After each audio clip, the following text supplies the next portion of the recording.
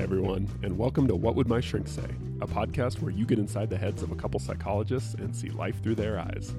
You'll never be the same.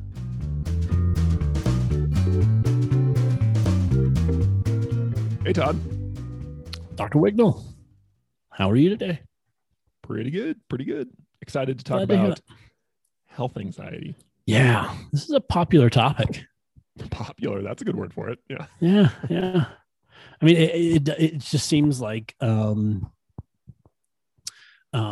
do see quite a few clients who have health anxiety or kind of excessive worry about possible health issues. Yeah, super common. But as I like to talk with my clients who struggle with this, one thing I like to tell them right off the bat, if you're gonna be excessively anxious about anything, your physical health is probably a fairly good thing. Like, of all the things you could be irrationally worry about, like I'd irrationally worry about the state of my physical health, right? It's better than worrying about, what happens if the sun, stops burning tomorrow and we all die, or, like what happens if these hypothetical, your physical well-being, that's a fairly decent thing to worry about, even if it's irrational. More personal and immediate, right? Yeah. Right? It kind of matters, So I actually like to kind of lead with that and open with that, because it's important. A lot of people who've struggled with this for a long time, they start to feel kind of crazy, right? Because this pattern shows up where they worry about something. It turns out it's not cancer. It's not a heart attack, whatever. And it gets kind of like, a lot of people start kind of self-pathologizing. Like, what the hell is wrong with me that I keep doing this, even though I know it's irrational or it doesn't come true or whatever it is. So the fact that your brain is a little like hyper concerned with your body's like physical well-being, it's not that surprising, right? And yes, you might want to work on it. You might want to kind of tone that down, and we're going to talk about that. But I think the first thing to just keep in mind is, like, it's not a terrible thing to excessively worry about as far as things you can worry about go. Normal and a pretty good idea to keep an eye out for your health and well-being. Yeah, absolutely. Yeah, makes sense. So just as a kind of quick illustration, I had a client I used to work with who, kind of the prototypical example of health anxiety for me anyway, is she worried about getting cancer a lot. She'd never had cancer. I don't think really even had anyone in her family who ever had cancer. And she would just have, a little like ache, some kind of odd pain or ache in her chest, right? Or in her arm or something. And like her mind would immediately go to, could be a tumor, right? Because that's, anything could be a tumor, right? And then she would kind of go, oh, well, no, it's not, probably not a tumor. It's probably just something little. But then her mind would come back with, well, no, but just to be on the safe side, what if it is? It could be. And, she'd go down the rabbit hole of WebMD and kind of researching stuff on what pain in chest. Google, what does that mean? Oh my gosh, you get a lot of answers to that. Not a lot of positive answers. Yeah. Either. Or even like calling up her doctor, right? Or the nurse hotline or whatever, and just saying, hey, I've got this. And the way that her kind of pattern presented was, it was kind of off and on. So she'd go through like a stretch of like a week where it was a lot of worry and anxiety about her health, but then she'd kind of be all right for a few weeks. And then something would happen again, and she'd be back in this mode of kind of health anxiety and worrying a lot. And so that's kind of and she knew, that a lot of it was probably irrational, right? It was probably very unlikely that kind of minor pain in her arm meant she had bone cancer there or something like that. But it had this compulsive quality. Like, I just can't stop worrying or trying to figure out or make sure that it's not actually that. Yeah. So I think that's, again, kind of a hallmark, is knowing, all right, this is a little bit excessive, but I feel compelled to like continue to kind of worry about this or check on it or try and figure it out or whatever it is. Does that line up with your experience of health anxiety? Definitely. And I think with health anxiety, you have to be careful, because the worry can lead to kind of compulsive behaviors around that worry, and the seeds of like OCD are there, right? Because having this worry means that whatever your interpretation of that is, you're kind of teaching yourself. So if you have this pain in your arm, and then you say, "Oh my goodness, what am I doing?" and you look up WebMD and you look at every kind of symptom on the internet and what it might lead to, what you're doing is you're teaching yourself that you need to do this in order to figure out what's going on with you, and to feel better. And so you're using this kind of behavioral compulsion of searching these symptoms out and or calling your doctor and or going to the emergency room and or getting tested and doing those things. And that's the only way that you're going to feel better and get relief from this. So you're using that compulsion to kind of neutralize your anxiety, but you're also teaching yourself that you have to do that. That's the only way that you're going to feel better, is to get certainty. And that comes at the cost of going to the doctor all the time and doing all these things. And because as humans, we're continually learning and reinforcing these patterns, you're basically teaching yourself that this is what you must do. You must worry, do all this research, and then ultimately go to a doctor and have them give you the clean bill of health that'll make you take a deep breath and sigh and feel comfortable for about 30 minutes until you notice another symptom. Yeah, I think that's just how I think about it. Like the core sort of mechanism of health anxiety, that the engine, the thing that keeps it going, is that something happens to you, some little weird pain, right? And you have an initial worry about it, like this could be cancer. Okay. Then as a result, you feel some anxiety, right? Understandably. So that's kind of the initial thing. Then, but the whole thing centers around, what do you do next? Right. And for most people who struggle with this, they so don't want to feel anxious anymore, understandably, that they do something to try and get rid of it, right? Maybe they worry more about it in their head. Maybe they Google, they ask Dr. Google, and they go down rabbit holes online. Maybe they go check with their doctor, they call their doctor, whatever. But all of these responses to that initial burst of anxiety, the key thing is, when you're doing those things, even if you're worrying more or checking with your doctor or whatever, it feels like you're doing something. It feels like you're being productive. You're distracted from the actual feeling. So your anxiety does temporarily go down a little bit, which reinforces that compulsive behavior, that worrying, that checking, that reassurance seeking. So it's like an addiction, right? Because those things give you a little bit of relief from the initial anxiety, they get stronger. And so the next time around, your impulse to check is going to be, or to get reassurance or to worry more, is going to be even stronger. And when you do those things, again, they feel better in the very short term. They give you a little relief, but in the long term, they make your anxiety way worse. So it's actually like an addiction. And the key, I think, to kind of undoing it is realizing I can feel anxious. I don't have to do anything about it necessarily. I don't have to worry more about it or think more about it. I don't have to research it more. I don't have to check with somebody. Or it's possible to just feel anxious and then, get on with life, whatever it was. What do you think of that? That's kind of my thesis on like what really drives health anxiety.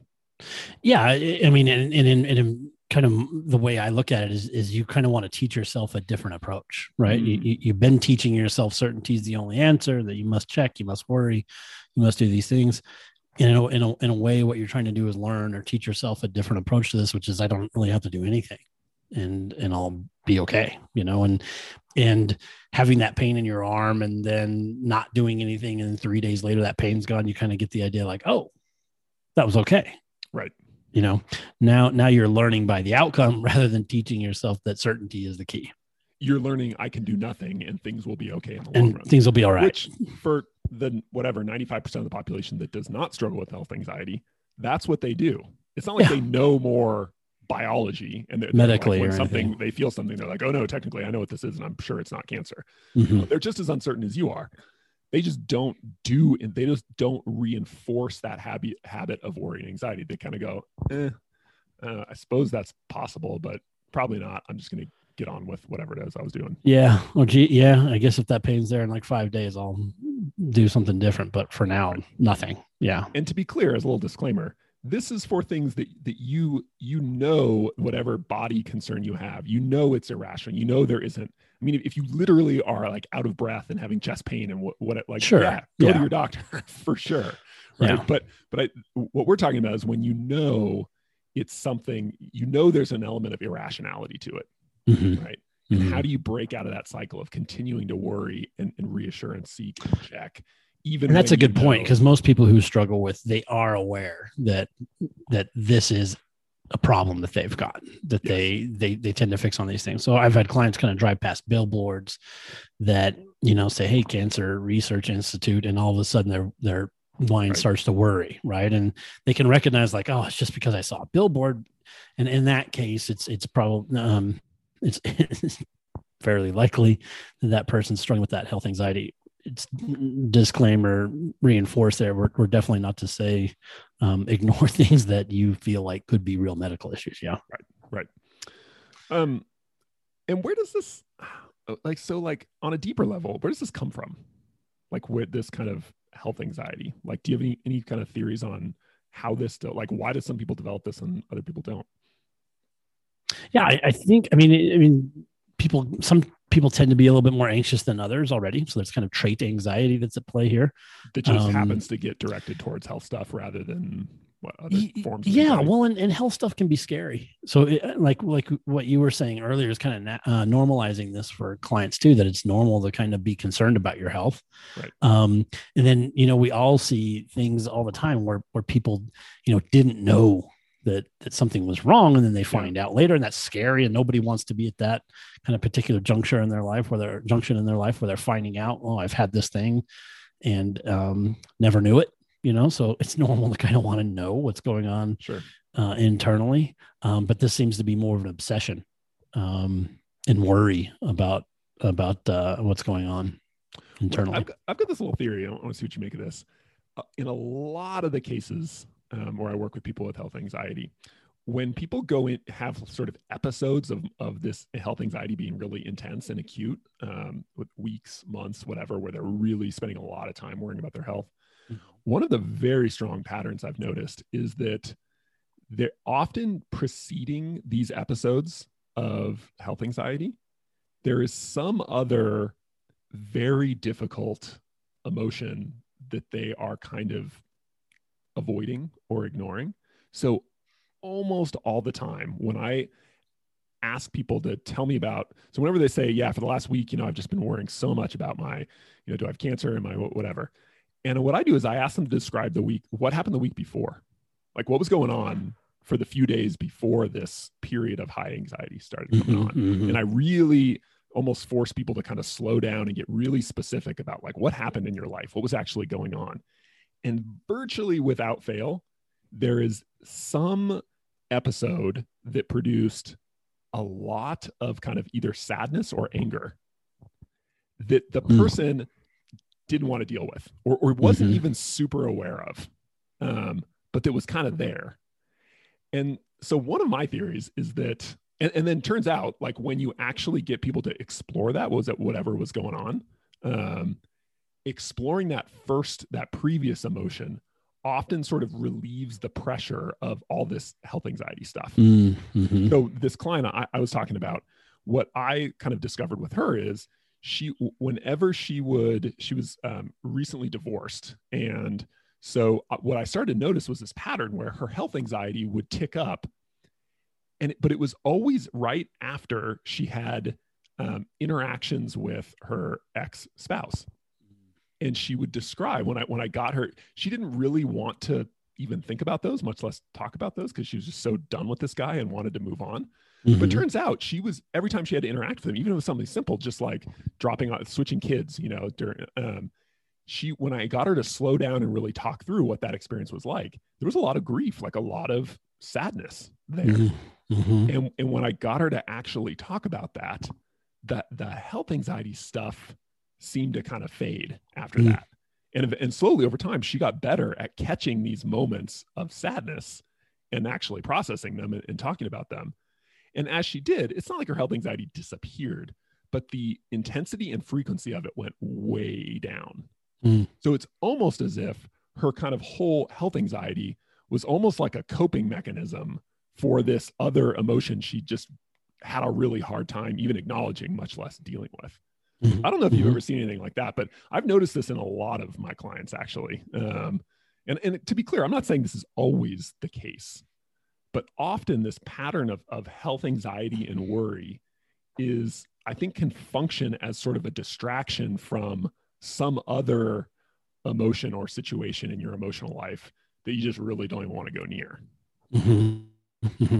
Kind of a larger escape avoidance kind of yeah. tactic. It's almost like procrastination, you know, like people who like haven't cleaned their room in a year, but like when their term paper is due, they go and like start cleaning like crazy. It's not because they like cleaning necessarily, right? It's because they've got something they really don't want to deal with. That makes sense. Well, I saw a lot of this when COVID kicked up. It kind of naturally introduced this like, oh, scary, and you can't see things, and so sometimes even those things can increase someone's anxiety and send them into these kind of worry patterns about health issues. Yeah. The biggest key to this is really, I found with most patients, is really stop the searching the web, stopping those kind of initial kind of behaviors that start that pattern really going, because oftentimes they'll have a thought about that, and then they'll just start researching. Yeah. And man, you type anything into that computer as far as the symptom goes, and you'll find pages and pages of possible diseases and health related issues that the web will happily suggest to you that you might have. And man, that just kicks up the worry. So really kind of having people avoid that activity of just researching endlessly symptoms seems to be very helpful. Yeah, I would agree. I found that ironically, with chronic anxiety and worry, the most helpful thing to focus on is your behavior, not necessarily the emotions or even the thoughts, right? Yeah, right. And I would agree. Well, you can't change those things right away, exactly. Right? You don't have control over those, right? Right. So I think, the checking and researching online, but the other behavior that I think is really important too, especially for certain people, is what I call reassurance seeking, which is some people have this pattern of as soon as the health anxiety crops up, it's, I call my mom, or I call my best friend, or I go talk with, my husband or spouse, or I check. And it's this like going to other people to feel better, to help you feel, for them to tell you, no, it's not a big deal, don't worry about it, whatever. Or and even that, taking your temperature 50 times a day, or your oxygen levels, or people will buy those finger monitors and like wear them almost all day to make sure that they're breathing okay and that they're because again, what that's doing, back to your point about learning, that's teaching your brain it's not okay to feel anxious. If I feel anxious, something is wrong and I need to do something. I must know. Yeah. And the lesson you want to teach yourself, I think, is that sometimes we just get anxious. Sometimes we have weird worries and thoughts. And but that's normal. That's okay. It doesn't mean something's wrong. It doesn't mean I need to start doing all sorts of different things. Right. And the only way your brain learns that, it's not through you telling yourself, it's through your behavior. Your brain is watching you, right? Well, yeah. So you can tell yourself, I don't need to worry about this. But then if you call 15 people to kind of check in and get reassurance, your brain's going to be like, you're telling me you're not worried, but you kind of look worried. Yeah. It's so fun to talk to people about that, because they'll say, I know intellectually, I know logically, this doesn't make any sense. And that's great. But as humans, we kind of learn emotionally. We don't always learn things logically. And so logically, you can look at this and say, wait, this doesn't make sense. But emotionally, what you're doing is you're reinforcing this over and over and over and over again.